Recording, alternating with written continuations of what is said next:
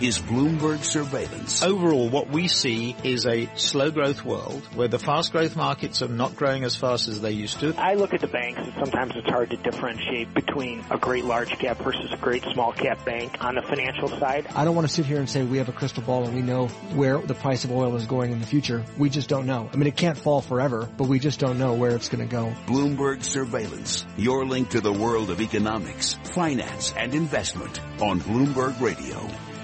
Good morning, I'm Michael McKee. It is 7 a.m. on Wall Street, 8 p.m. in Shanghai, where the world's most important finance ministers and central bankers will gather this weekend to discuss the global economy and the fear that grips investors these days. That fear back in evidence this morning. European shares lower, the stock 600 by almost 8 points, 2.3%. The DAX is down 240 points right now, 2.5%. Here in the U.S., S&P futures off 16, 9/10 for Dow futures. They're down 144. NASDAQ E-mini futures are off 50, 1.2%. A lot of red on the screen. Fear is back in the bond markets with yield sliding. 10-year note yield 1.69%, 73 basis points your 2-year. The German 2-year negative 54 basis points. And the action really in the currency markets where the dollar index is up 0.4 today. Look at this yen price, 111.78. The euro 109.65, and Brexit fears driving the pound ever lower, breaks through 140, 138.89 at the moment. But if you are hoping, if you are trading on the idea that G20 will act this weekend to save you and the world, you are wrong.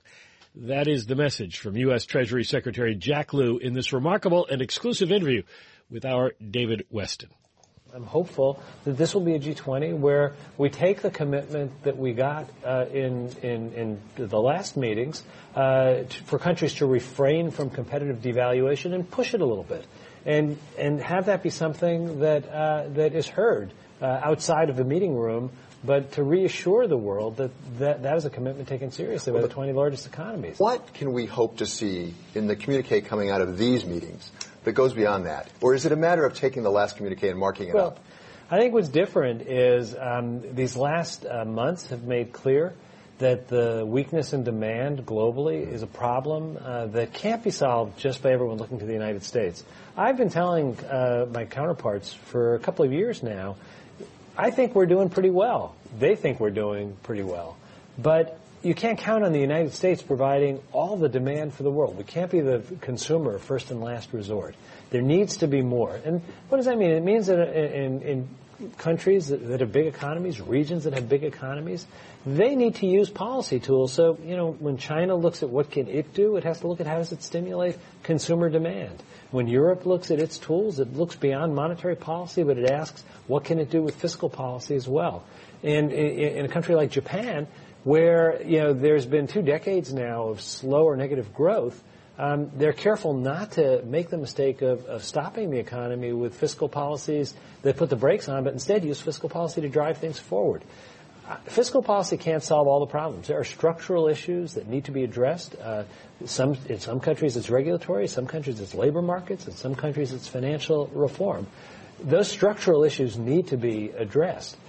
But fiscal and monetary policy are important tools. When used together, they're powerful. And that's the message we bring. That, combined with sharing information about exchange rates, having a clear understanding that it is unacceptable to target exchange rates to gain unfair advantage outside of your country, that's a beggar thy neighbor strategy. That's just is a question of who gets more of the existing pie. It doesn't grow the pie. And I think that as I talk to my counterparts, they understand they want to be clear that that's not a direction that we, the world community, can go in. I'm hoping that this G20 reinforces that. There's a lot of speculation in the world that these conversations could lead to different kinds of decisions on that. So underscoring that is an important principle, I think is pretty important. So in your answer, you started actually with global demand. And we hear economists talk about this, and business leaders say the problem we have to some extent is really a demand problem at this point. What could be done? Do you hope this communique or the agreement coming out of G20 actually does have specifics about how global demand could be stimulated? So, I think if you look at these agreements, there are general principles that apply in different countries in different ways. And there's always a lot of discussion about the words because no country wants to sign on to general words that it knows it will be behaving inconsistently with. So getting those principles right, getting a little bit more meat on the bones makes a difference. I can't get ahead of the process. We're still going back and forth before we even meet on some of these issues. I don't think this is a moment in time when you're going to see individual countries make the kinds of specific commitments that have been made in some other contexts that have been marked by real crisis. This is not a moment of crisis. This is a moment where you've got real economies doing better than markets think, in some cases. You have a future that could be influenced very much by the kinds of policies that I'm describing. And the idea is, how do you avoid having things go to a place that you don't want them to go? That's a different conversation than what do you do when you're in the middle of a full-blown crisis. The only time you see the kinds of communiques with that kind of detail is once you've gotten beyond the point. So I'm hopeful that the kind of conversation that I'm describing actually moves the dial. Let me put it this way. If the conversation were to go the other way, and you were to see some reticence to make the commitment to refrain from competitive devaluation and not take a little bit of a step further, that would be a cause of real concern. Because right now, it's a moment in time where if one country were to move in that direction, there's a triggering effect of knock-on policies, and that would be a very bad thing for the global economy. It wouldn't grow the economy for sure, and I think it could lead to very negative ramifications both economically and geopolitically. So I think this is actually an important moment, and these kinds of principles really matter. There's no substitute for seeing your counterparts face-to-face and talking to them. And the world will be watching to some extent. Yeah. Particularly markets will be watching. Yeah. Economic actors, investors will be watching.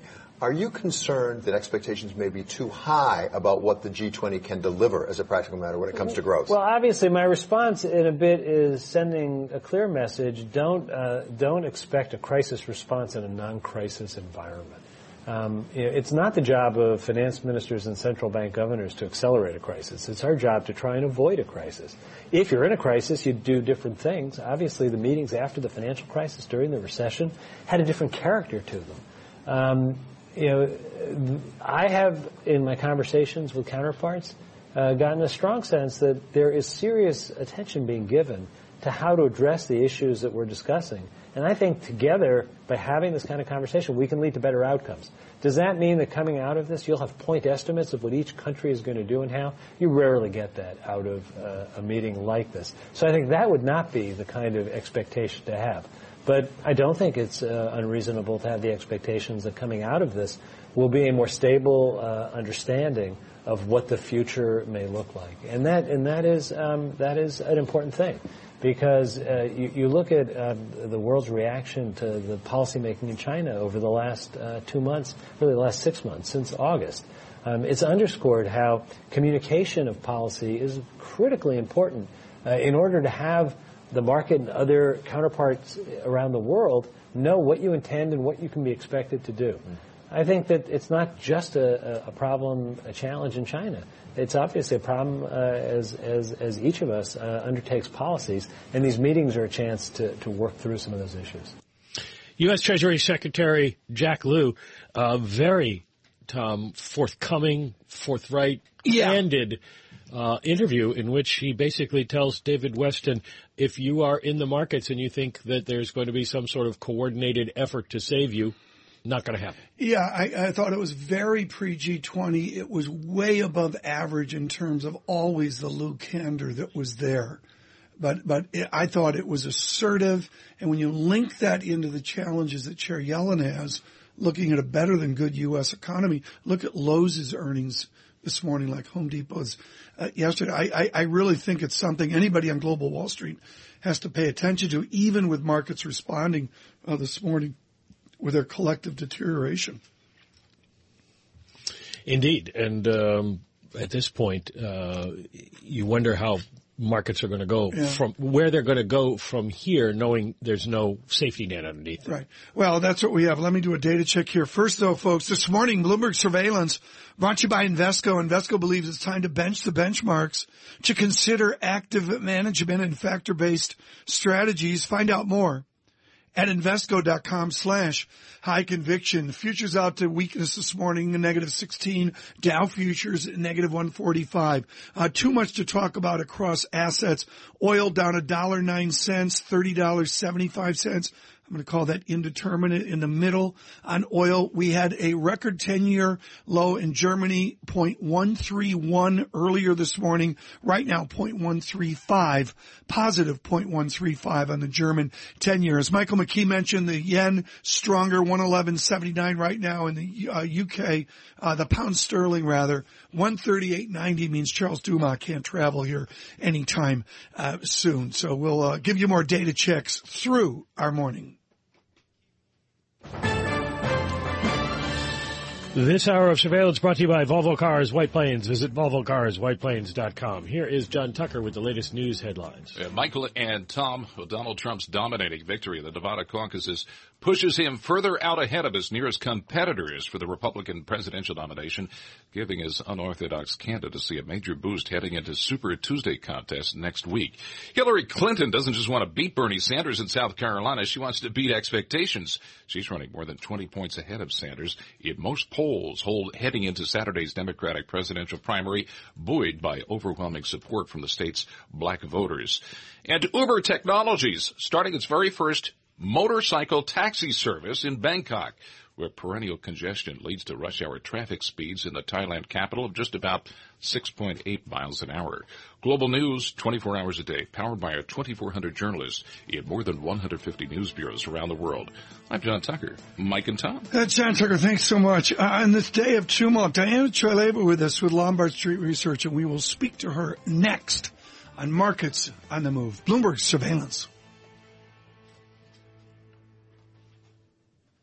Bloomberg Surveillance is brought to you by your Tri-State BMW centers. Visit them online at tristatebmw.com. At BMW, they make only one thing, the ultimate driving machine.